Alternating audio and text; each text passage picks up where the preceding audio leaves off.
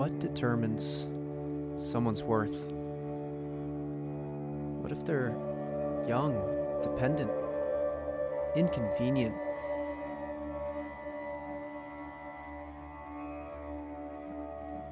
Or what if they walk or talk different? Does that change it? Or what if they have different color hair or skin?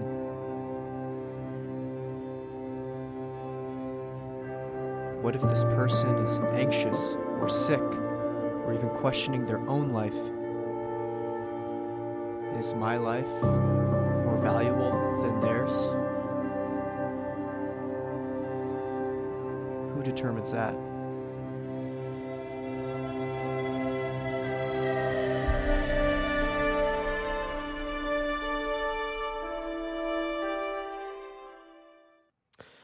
All right, well, good morning, MBC. Welcome to church. Whether you're here in person, whether you're watching online, we are glad that you are with us this weekend as we get to week 3 of our series, Dignity, They Equals Me. Now, the last few weeks, we've been examining the worth of every human life. So first, we talked about mental health issues. Last week, we talked about special needs. And this week, we come to the challenging topic of dignity and race on this Martin Luther King Jr. weekend. One of the most haunting films that I have seen in recent years is the movie Hotel Rwanda. Perhaps you've seen it. The movie tells the story of a man named Paul Rusesabagina, played by Don Cheadle, who runs the Hotel de Mi Colline in Rwanda. He lives a happy life with his wife and 3 children. That is, until conflict breaks out in the country. Because you see, if you know anything about the history, or you've watched the movie, there's 2 main people groups in Rwanda, the Hutus and the Tutsis. Paul is a Hutu, his wife is a Tutsi. The film takes place in 1994, just after the Rwandan Civil War, where there's supposedly peace. But then the Rwandan president is assassinated by Hutu extremists, and then in April of 1994, these Hutu extremists begin a campaign of ethnic cleansing against the Tutsi people. The Hutu leaders encourage their people to kill their fellow Rwandans using machetes, sticks, and clubs with nails. The hatred between these 2 groups ran deep, and within 100 days, more than 800,000 Rwandans were killed by fellow Rwandans. Now, in the movie, Hotel Rwanda, Paul Rusesabagina allows Tutsi refugees into his hotel, protecting them from the violence because of his Hutu status. Now, here's why I say the film is so haunting to me. After I watched it, I learned later that Rwanda was one of the most Christian nations in Africa. It was touted by mission organizations as a success story because nearly 90% of the population was Christian. And yet, a genocide occurred. Christians killed other Christians. Murders took place around churches amongst people who had worshiped together. Why did the message of the gospel not make any significant difference in Rwanda? While there's been many attempts to explain why this happened, the underlying problem comes down to one word: tribalism. In other words, the Rwandan people were more loyal to their ethnic group than to Christ. Following the genocide, a Catholic cardinal named Echegare spoke with Rwandan church leaders and asked this question. He said, "Are you saying that the blood of tribalism is deeper than the waters of baptism?" And one of the Rwandan church leaders looked at him and said, "Yes, it is." Now let that answer sink in. This Rwandan church leader said the reason 800,000 people were killed was because tribalism was more powerful than the church. And the church did nothing to stop it. This is why this story haunts me. Rwanda is a powerful example of the dignity and worth of individuals callously tossed aside. And truthfully, I wonder if the Rwandan Christians read Paul's words to the Ephesians in chapter 2, verse 13 of his letter, where he writes this: "But now, in Christ Jesus, you who were once far off have been brought near by the blood of Christ. For he himself is our what? Is our peace, who has made us both one and has torn down in his flesh the dividing wall of hostility, that he might create in himself one new man in place of the two, so making peace, and might reconcile us both to God in one body through the cross, thereby what? Killing the hostility. Now, what's prominent in these verses?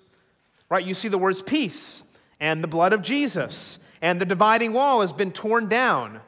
There's reconciliation. There's the death of hostility. And all of this is in the context of relations between Jews and Gentiles, people of different ethnic groups who hated each other.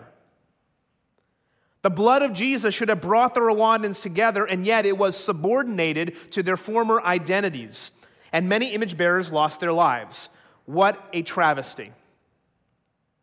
And yet I also share this story because I was recently speaking with a friend from Rwanda, a woman who grew up there and immigrated to the U.S., who was very familiar with this Rwandan genocide because her family lived through it. And this is what she said to me. She said, when I hear the language being used in the United States about people on the other side, ethnic or otherwise, I ask myself, where have I heard this before? And that statement took my breath away. The temperature is hot, right? How do we kill the hostility? How do we lower the temperature? And so today we come to that topic of dignity and race, which is perhaps the most challenging of all the topics in this series, because many hold impassioned opinions. The topic is deeply personal. I mean, 2020 possessed its share of challenges. Chief among them was an escalation of the conversation on racial injustice. In the culture, we witnessed high-profile deaths of many African-American brothers and sisters, like Ahmaud Arbery, a 25-year-old man who was simply out jogging when he was fatally shot. Breonna Taylor, a 26-year-old woman who was shot and killed in her apartment. Perhaps the most catalytic death was George Floyd, a 46-year-old man who died while being arrested. And the video of him being arrested went viral because a police officer knelt on his neck for 8 minutes. It is sad and horrific that these image bearers lost their lives. The temperature is hot. Now, within the church, different opinions about current events have caused a rift along ethnic lines. In fact, well-known Christian artist Lecrae announced a few years ago that he was making a split from so-called white evangelicalism due to an unwillingness to engage on this topic. Now, you may not agree with Lecrae's assessment, but you have to be aware that there's a perception. The temperature is hot. And as I watch people discuss these issues on social media, I am saddened. First, because social media is a terrible forum to have intimate conversations. And second, because I have seen an increasing unwillingness of people to discuss substantial issues with people of opposing views. So too often I see people make statements like this: if you don't agree with me on X issue, just unfriend me. Unfriend me now. And that's not good for us. It's not good for our country. It's not good for the church. Have we forgotten the words that James calls us to heed in chapter 1 of his letter, where he writes this: "My brothers and sisters, take note of this. Everyone should be quick to listen, slow to speak, and slow to become angry, because human anger does not produce the righteousness that God desires." Quick to listen, slow to speak, slow to become angry. And as I listen today to people talking, it's the opposite, right? We are quick to become angry and offended. We are quick to air our opinions and grievances, and we're slow to listen, if we listen at all. And this train has led us to where we are today, polarized, unable to hear, deaf to the grieving hearts of our brothers and sisters, our fellow image bearers, unwilling to give people the dignity and worth that they are due. Are we living out the story of Hotel Rwanda? Are our tribes more important than living out the gospel of grace? Now, I suspect many listening today may have lost some friends over this issue. People we love, who want nothing to do with us now. And again, I'm saddened by that, and dissatisfied with the way this conversation is happening. So today I hope to offer some insights that will get us moving in a more nuanced direction, where we can start to hear again. How do we discuss dignity and race? How do we lower the temperature. I think three principles are needed. First, the principle of identity. We need to hear other stories. Second, the principle of unity. We need to put others first.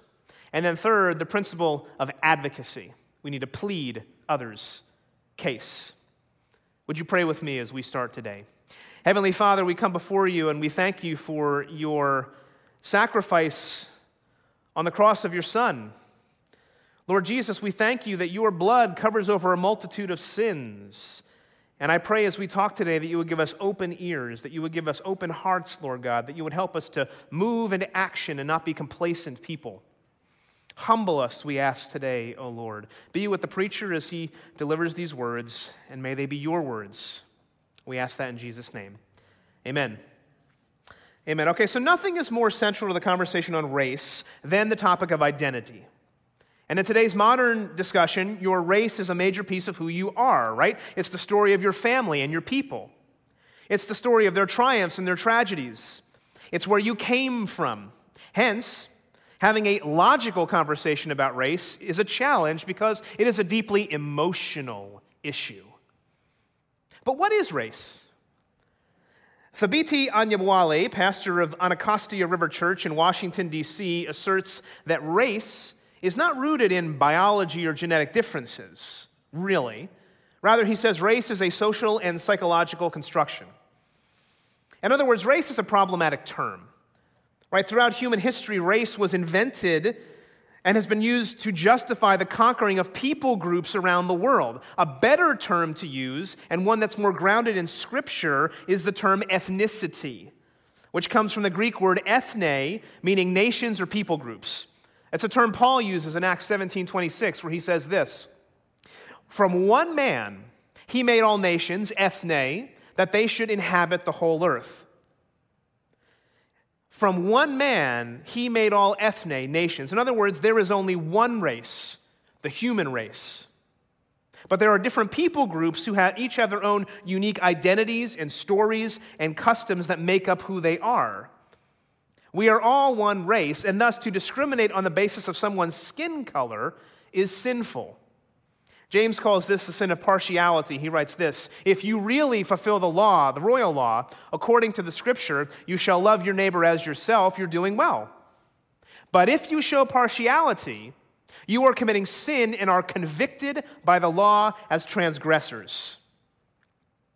So don't miss the important point he's making here. First, he appeals to that great command: love your neighbor as yourself. This is called the royal law because literally it comes from a king, God himself. And the law was manifested and first instituted all the way back in the Old Testament in Leviticus 19:18 and was reiterated by Jesus himself in Matthew 22. It is the apex of kingdom rules for ethical conduct. In other words, if you don't love your neighbor, you're being unethical, is what he's saying. How, James asserts, do you know if you're not loving your neighbor? He says, if you show partiality, or other translations use the word favoritism. And in the context of James 2, that relates to rich and poor people. However, you can easily see the implications for showing favoritism towards people based on the color of their skin. To show favoritism means you are not treating the other person with dignity. And this is the spirit of what we know today and when what we talk about today as racism and why it is so sinful. But we have to ask, what is racism? Defining terms is important because there's an old definition and there's a new definition. Now, the old definition goes like this: racism is discriminating against people based on their race or their ethnicity or their skin color. For example, people used to say that if you're a black person, you're property. You're not a person. They were not treated with dignity. This was the evil of slavery and was continued through the segregation laws of the 20th century. It was eventually ended, but it happened.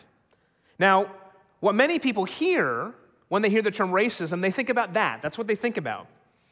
But there is a new definition. And this new definition is the one that is predominant in the conversation today. So the old definition is a key part of the new definition, yes, but racism has been further expanded to mean prejudice plus power. And this definition was invented in the 1970s by a social scientist named Patricia Bedole-Padva. But do you see the implications with it? Right? Only those in perceived power can properly be deemed racist. And so as a result, it's argued, it is impossible for a person of color to be racist because they don't hold power. Only white people have power, it is argued. So to understand the current conversation about race, you need to be aware of this new definition.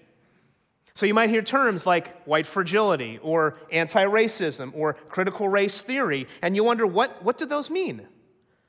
They're linked to this new definition. And you ask, what are Christians to think about this? Well, we're going to talk about that in depth at our underground sessions on March 6th. So I encourage you to sign up for that event.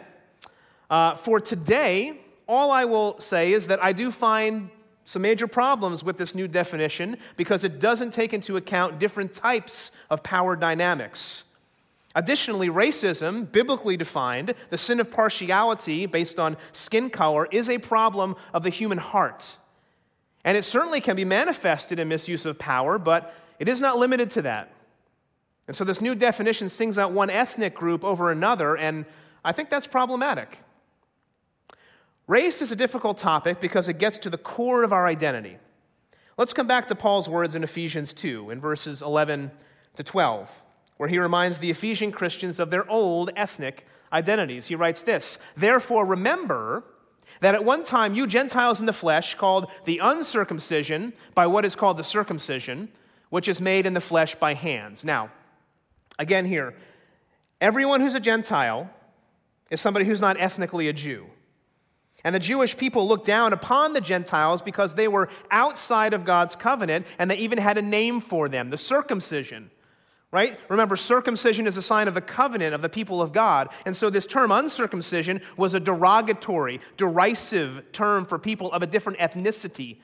In modern terms, we might even say Gentile was a slang term. But they saw it as their identity.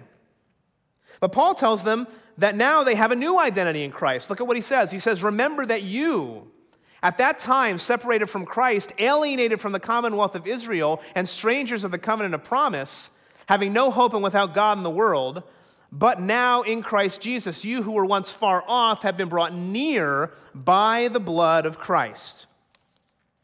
So God says, let's remember your old identity, right? You didn't have hope. People looked down upon you. But now, by the blood of Jesus, I've given you a new identity. In other words, you have been adopted into the family of God. And because of Christ, we can find unity and peace across ethnic lines. Russell Moore puts it this way. He says, our adoption means that we have a different kind of unity. In Christ, we find Christ. We don't have our old identities based on race or class or life situation. When we find our identity anywhere other than Christ, our churches will be made up of warring partisans rather than loving siblings. And that is what it means when Paul says that in Christ, the dividing wall of hostility has been torn down. The reason the genocide happened in Rwanda is because this truth did not get deep down in their hearts. Our in Christ identity must be greater than our in the flesh identity. In Christ, we are no longer victims, but we are victors through the life, death, and resurrection of Jesus Christ. And even though we have differences, we can see that we're all part of one human race. But like the Rwandans, we tend to put our cultural identities above our identities in Christ. We tend to say things like, well, I'm a white Christian. I'm a black Christian. I'm an Asian Christian. Our identity must be Christian first. Now, let me offer a caveat and be clear. I am not saying that our ethnic identities are unimportant, nor am I saying that we should not take into account certain preferences when it comes to doing church or engaging in conversations or hearing the stories of particularly minority voices. I am saying that at an identity level, Christ must be preeminent. So the temperature's hot on this topic. How do we lower the temperature? Listen again to what James says. He says, "My dear brothers and sisters, take note of this. Everyone should be quick to listen, slow to speak, and slow to become angry.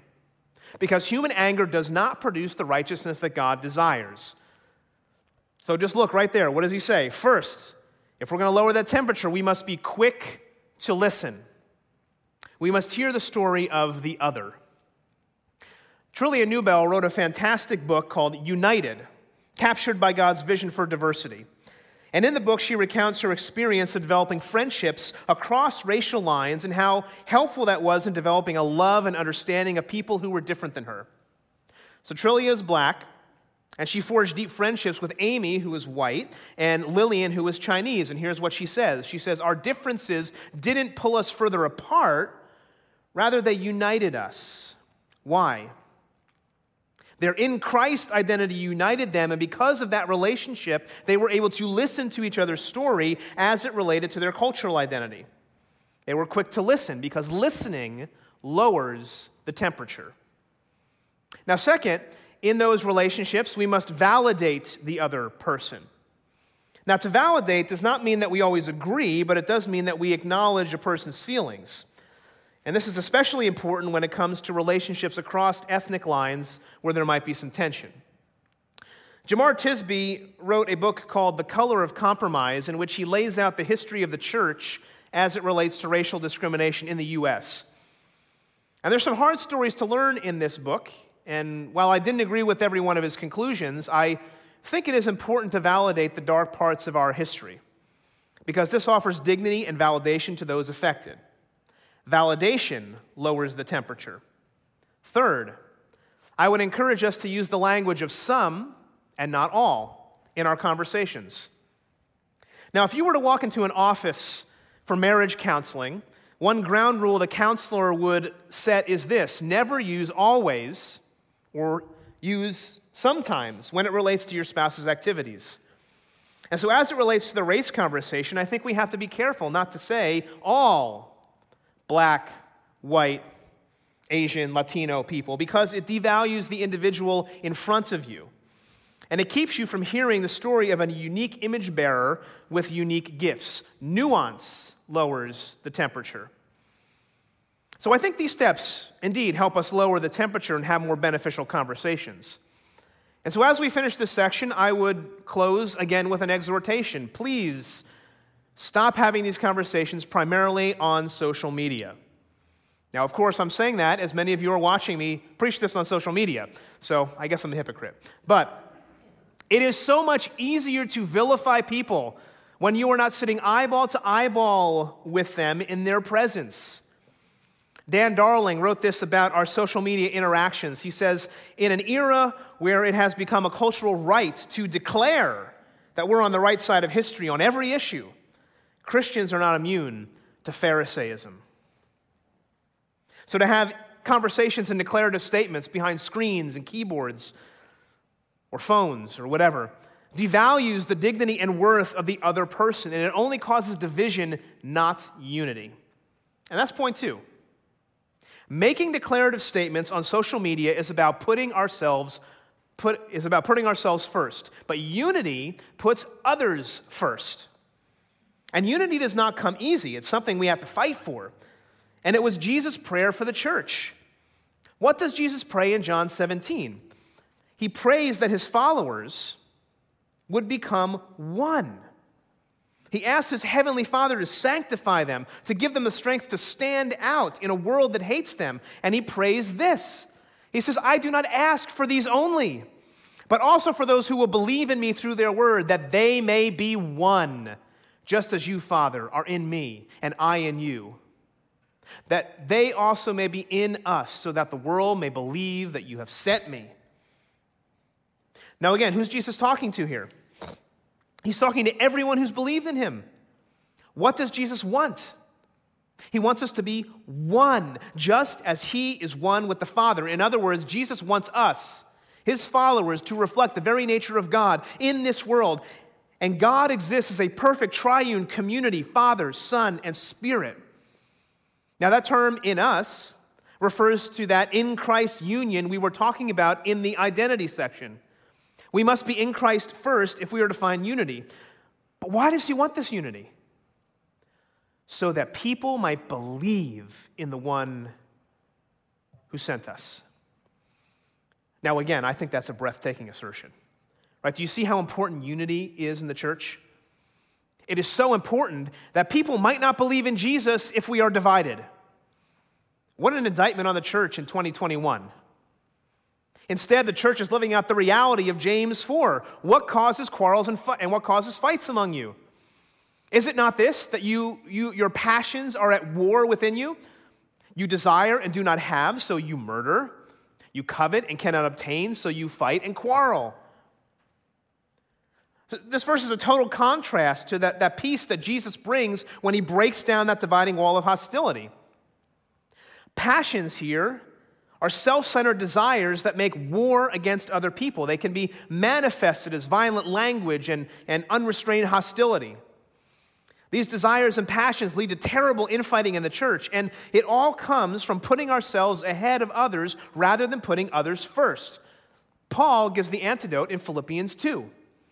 He says, so, if there is any encouragement in Christ, any comfort from love, any participation in the Spirit, any affection and sympathy, complete my joy by being of the same mind, having the same love, being in full accord and of one mind. He continues. He says, do nothing from selfish ambition or conceit, but in humility count others more significant than yourselves. Let each of you look not only to his own interests, but also to the interests of others. Now again, notice the key words in these verses. What are the words he uses? He says encouragement, love. If you want to know if you're walking with the Spirit, if you want to show affection and sympathy towards others, if you want joy, I mean, how many of us want joy in 2021? What should you do, he says? He says, have the same mind, which literally means have the same mind as Christ. Again, he's talking here about being united with Christ first and letting the love of Jesus envelop everything you do. He says, then you will have unity. And listen to this, what will that lead to, that unity? Not selfish ambition like James 4, not conceit and pride. It will lead to looking to others, what? Looking to others first. Putting yourself second. That's what brings unity in the church. That's what offers dignity and worth, because you really and truly see and care about the other person. But we got to fight against this, right? Because it is natural to want to put yourself first. All right, so let's apply this to the discussion about race and dignity. George Yancey, a professor at Baylor University, wrote one of the best books I've read about the topic of race and relationships there. It's a book called Beyond Racial Gridlock. If you have one book to read on that topic, I recommend this one. Yancey knows what he's talking about because he's in an interracial marriage. He's black and his wife is white.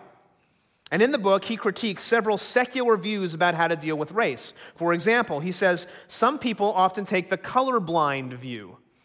And in this view, it's said the way to end racism is to ignore racial reality. Another view is the white responsibility view, which states that the dominant cultural group creates the problems of race and ethnicity. But ultimately, Yancey says that all these views have problems, and he offers a more biblical alternative, or what he calls the mutual responsibility view. In this view, every racial group owns their own part of the problem and seeks to work together towards a solution. And what he does really is brilliant, right? He recognizes that the sin of racism, the sin of partiality, is not the problem of one ethnic group, it is a human problem. And so in doing this, he offers dignity and worth to all people. Because all people own their part, and all people can be part of the solution. In doing this, we put others first. It also transcends modern sociological theories that have been superimposed on the Scriptures, which seek to separate everyone into oppressed and oppressor classes. And if you hold that view, I would just simply ask, how does that bring people together? Again, come to our underground sessions on March 6th. We'll talk more about it. But before we leave this section, let me offer one tangible takeaway. And this is what I would say. If you want to, find unity, you need to build cultural intelligence, or CQ. What is cultural intelligence, you might ask? Well, it is the capability of crossing cultural boundaries and prospering. For example, there's different customs and traditions in Senegal than there are in New Jersey. And in order to prosper in a different culture, I need to build my CQ. I need to build my cultural intelligence. About 2 years ago, I attended a cultural intelligence seminar down the road at Stonecrest Community Church. Really, really great training. Here's what I learned. We make too many assumptions about people based on the color of their skin. Not all white people are the same, right? There's cultural differences between people based on their heritage. Like if you have a German heritage, like Germans are known for being like engineers, so you think a certain way, right? You might be of an Italian heritage. Italians tend to be maybe a bit more emotional at times, I don't know. I'm generalizing. Not all black people are the same. There's a difference between someone who grew up in Atlanta and somebody who grew up in Senegal or Nigeria. There's a difference between Korean and Chinese and Japanese cultures and customs. Cultural intelligence involves knowing the difference. Additionally, this was extremely helpful because it allowed me to see how I would prioritize my own ethnic preferences above that of others. For example, some cultures are very time-oriented. Other cultures are very relationship-oriented. Understanding where people are coming from helps me to put their needs above mine as it relates to this racial conversation. Now, if you're interested in doing that here at MBC, the women's ministry is hosting a Bible study by Tony Evans called Oneness Embraced, Reconciliation, the Kingdom, and How We Are Stronger Together. If you'd like more information about that, I'd invite you to contact Jen Dowden. Although I will say that I was talking with a friend this week who's done this study and said it was excellent. So definitely a great study for you to join. Cultural intelligence helps you lower the temperature. Why? Because it shows someone of a different ethnicity that they have dignity and worth.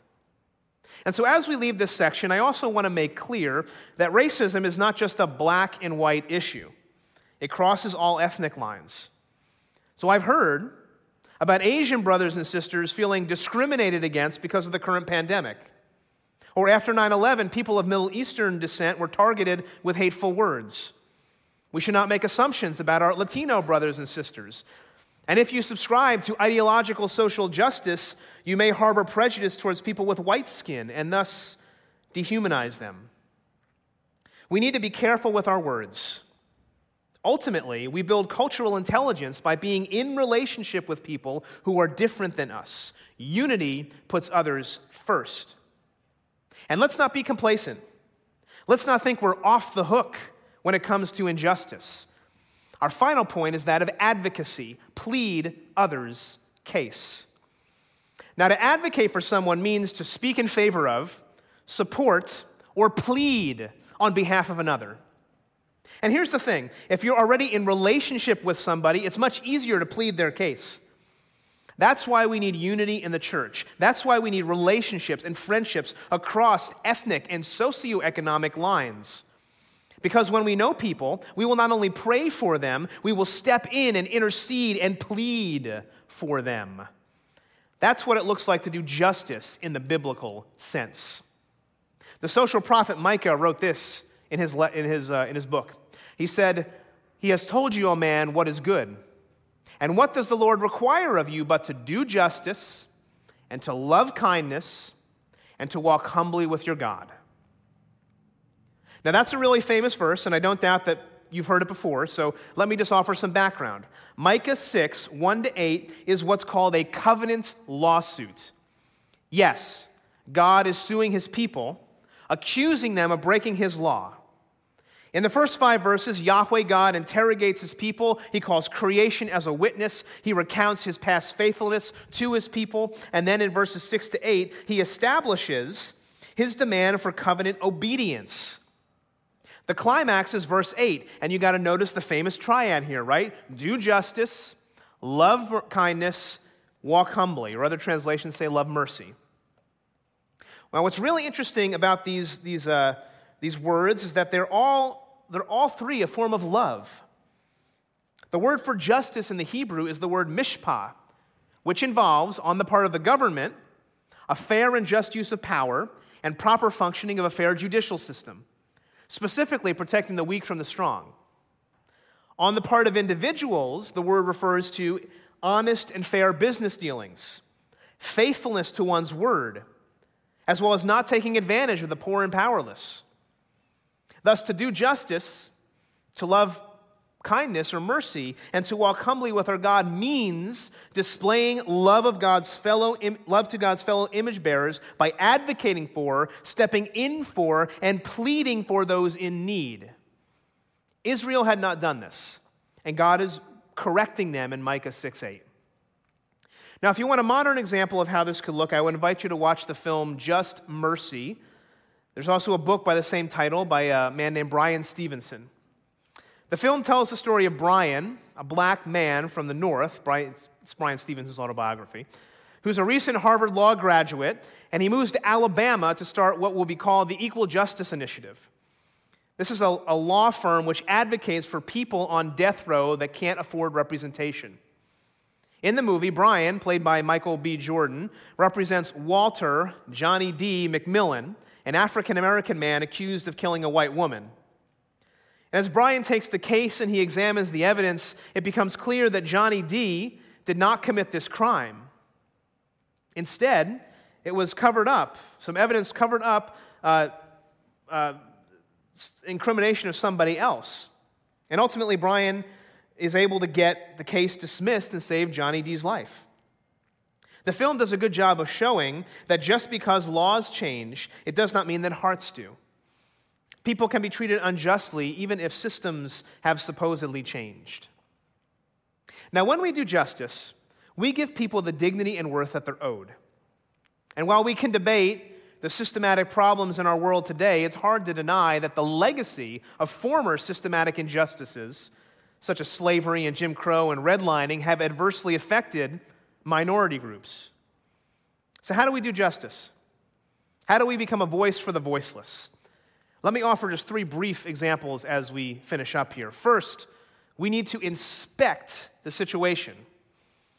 Scripture tells us to test everything. So research, ask questions, discern whether injustice is truly happening. And if it is, secondly, we need to inform others, raise awareness of what is happening. And that can mean being involved in local politics to bring about change, or getting involved with a ministry organization or a church that is actively involved with the disadvantaged community. In fact, my friend Dan Fenko leads a church called Camino de Fe, and they're reaching out to the Latino community in Burnsville and Somerville, doing just this. You could be part of what they're doing, or you could support them in some way. Third, we could invest in underprivileged communities. And so if you're a business owner, perhaps you can use your skills and resources to help bring revitalization to poor communities. Don't overlook them because it won't make you the most money. You could make a tremendous impact. So the temperature's hot. But when we do justice, when we love mercy, when we walk humbly with our God, we can lower the temperature and give people the dignity and worth they are owed. This is a challenging message, especially in our times. Hopefully, I've offered some tools that will lead you toward a more nuanced conversation. How do we pursue dignity as it relates to race? Embrace 3 principles. Identity, hear other stories, be quick to listen. Unity, put others first. That requires building cultural intelligence. Advocacy, plead others' case. And that happens in relationship as we do justice, love mercy, and walk humbly with our God. Now, that story of Rwanda that I shared at the beginning should be a cautionary tale. When ethnic identity takes precedence over our in Christ identity, it can lead to disaster. Again, that does not mean that our ethnic identities are unimportant, just not preeminent. The blood of Jesus has washed over all of our sins, but there's still work to do. And we need to step into those difficult, necessary conversations. And that takes courage. It takes faith that Jesus can bring peace. It requires us to love our neighbor. You'll remember that famous story of the Jericho Road in Luke's Gospel, chapter 10? There was a traveler who was beaten, left for dead, and as he was lying there, dying, a few religious people walked by and just left him there. It was only the Samaritan, his ethnic enemy, who stopped to help him and went above and beyond to love his neighbor. We're called to do the same thing. We're called to advocate for, to plead others' cases. And by doing so, we treat them with dignity and the worth that they're owed. Again, as Paul wrote, "But now in Christ, you who were once far off have been brought near by the blood of Christ, thereby killing the hostility." What does it take to kill hostility? Let me invite the worship team back on stage for one final song. Killing hostility involves trusting in Jesus and loving our neighbor, even if they seem like our enemies. And so as we close, I would just invite you to ask yourself, what is my role in killing hostility? As we depart today, seek out a neighbor who looks different than you and who thinks different than you. Learn more about their identity. Pursue the high call of unity. And as you do this, advocacy will be a natural outgrowth. And if we do that, not only will it lower the temperature, but our neighborhoods, our country, and our churches will be better, and God will get the glory. Amen? Let me pray for us. Heavenly Father, we come before you. Lord, I thank you for my friends here today, Lord. I ask that, Lord, you would help us. I ask that you would convict us, Lord. I ask that you would move us to action, get us out of complacency, Lord God. Help us to be brave and give us courage, Lord, to have conversations that lead to action. And ultimately, Lord, I pray that you would unite us by the blood of Jesus. You paid it all, Lord. Your sacrifice, your blood covers over a multitude of sins, including the sin of racism and the sin of prejudice, Lord, the sin of partiality. We love you, Lord. May you get the glory for all that we do. In Jesus' name, amen.